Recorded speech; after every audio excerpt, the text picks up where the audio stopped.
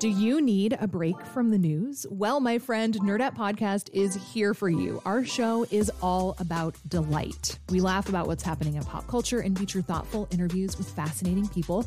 We even have a monthly book club that you can participate in. I could just go on and on about it. I loved this book. It was an experience, I'll tell you that.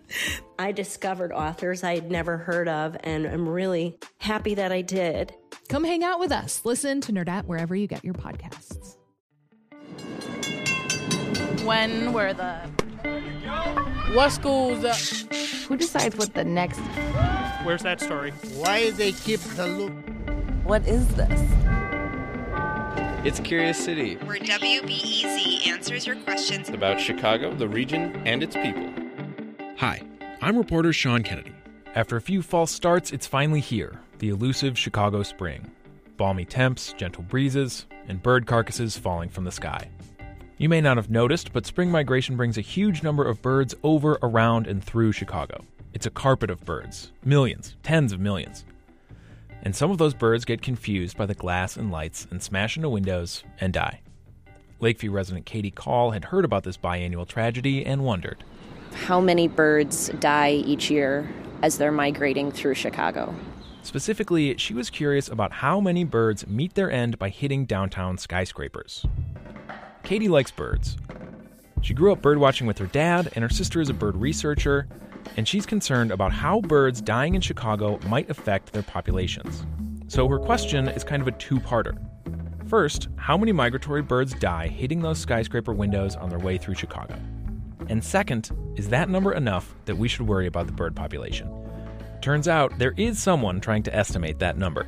My name is Annette Prince, and I'm the director of Chicago Bird Collision Monitors. For a few weeks each spring and fall, the collision monitors patrol downtown Chicago.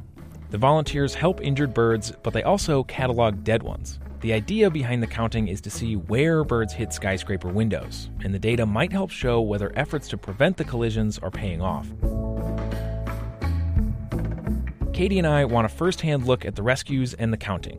So, armed with a thermos full of coffee and sensible walking shoes, we joined a dawn patrol and went downtown on a gruesome urban bird hunt. That might be a bird there.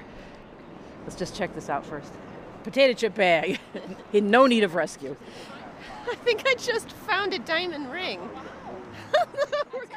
It doesn't take long, though, for Katie and me to see what we came for, and the count begins. See, these are dead, too. 1, 2, 3, 4, 5, 6, 7, 8, 9. 10 live birds and maybe 15 dead. The bird collision monitors rigorously track the birds they find, trying to discover the biggest hazards for migrating birds. Prince says they know bright lights downtown interfere with bird navigation systems. Almost the way you see insects pulled to a porch light or a candle flame, birds see like the band on the top of the Hancock or the antennas on top of the Willis Tower. Those things are very, very bright beacons that they have shown birds get pulled towards them, where they'll circle endlessly to the point of either exhaustion or flying into a window while they're circling it. About 20 years ago, the monitors and other advocates pushed for the Lights Out Chicago program, which encourages downtown buildings to turn off or dim their lights during migratory season. That move alone dropped the number of bird strikes by 80%.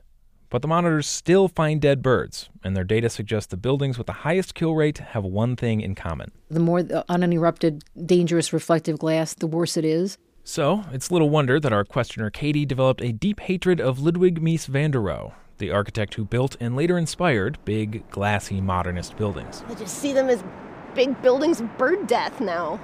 Big black bird murdering buildings. Well, love Mies or hate him, Katie asked for the number of dead birds and whether to worry about it. So, what is the bottom line number? Prince says her group finds 5,000 dead or injured birds in downtown Chicago each year. We know that's a tip of an iceberg.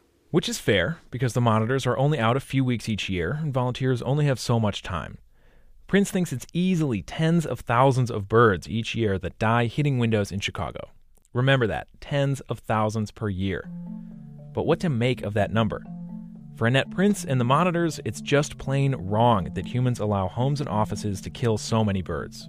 But not every bird lover sees it in such tragic terms. Take Doug Stotts, a conservation ecologist at the Field Museum. He agrees with Prince's estimate that tens of thousands of birds die in Chicago every year. He sees Chicago as just one small hazard in a much larger journey. we sit on what's known as the Mississippi Flyway, a sort of superhighway for migratory birds. The city is more hospitable than you might think. We think of Chicago as being all gray with, buildings and streets and so on. But there's a huge number of trees here compared to the agricultural counties, which are mostly corn. Imagine that. Chicago, an oasis in a big corn desert. And more than 200 species come through the flyway every year. That includes short hops like the yellow-bellied sapsucker, which flies from the southern U.S. to just north of the Great Lakes, and also the Connecticut warbler, which flies from the jungles of South America to the Canadian tundra and back every year. All told, about 40% of all North American migratory birds use the Mississippi Flyway, and many of those, at some point or another, have to navigate Chicago's architecture. But they also have to navigate a lot of other dangers. Between starvation, storms, habitat loss, predators, buildings are just one more hurdle. Stotts remembers a few years ago when there was a huge number of birds passing over Chicago. And then a big storm hit, and they came together out over the lake. And so the birds got forced down into the lake where they drowned.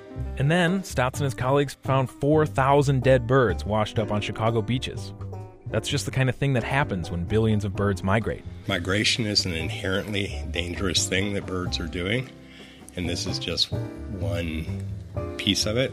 So that estimate of tens of thousands of birds dying after hitting buildings in Chicago every year? Well, there are tens of billions of birds migrating through here, so it sounds like a lot, but there are a lot of birds out there. So as an ecologist, Stotts isn't wild about the number of birds killed by Chicago's buildings, but he's not too concerned either.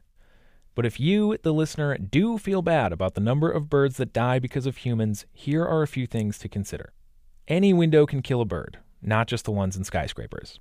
Taping patterns on your own windows during migratory season, or even just leaving them dirty, can make the windows less confusing for birds. So can turning out your lights at night. But if you're looking for the best bang for your buck way to cut down on bird deaths, you've got to look at the biggest human-related killer of birds. Not windows, but cats. Yes, cute kitties kill about 2.5 billion birds every year across the U.S. So keeping your cat inside for a few weeks in the spring and fall might be the most cost-effective way to cut down on bird deaths. As far as our questioner, Katie Call, she says while Chicago's buildings might not be driving birds to extinction, she's in that camp who wants our city to kill fewer birds. I definitely want to be involved in some way now that I know about this, other than doing the early morning route. Which maybe I'll do that. Reporting for this story came from me, Sean Kennedy. Support for Curious City comes from the Doris and Howard Conant Fund for Journalism.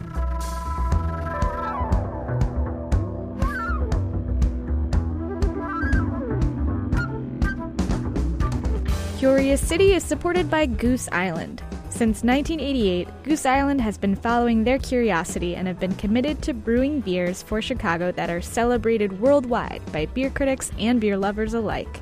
More at gooseisland.com. We don't need to be the only beer you drink. We just want to be the best you drink.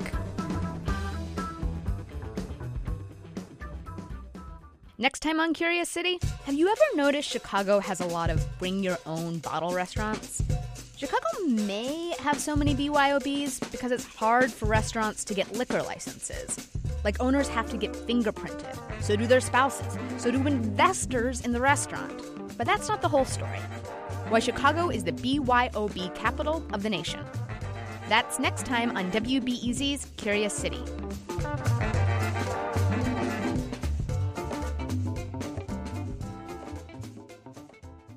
Sometimes you just need a quick overview of the news. Meantime, it was chaos today at the Chicago City Council. A Chicago cop with a controversial past is running for judge. Other times, you're looking for a deeper understanding of what's going on in the city. Wow, that's so... No one has asked me that question. The Rundown podcast has all of that, and it's Chicago-based, so you know what's up in your neighborhood and across town.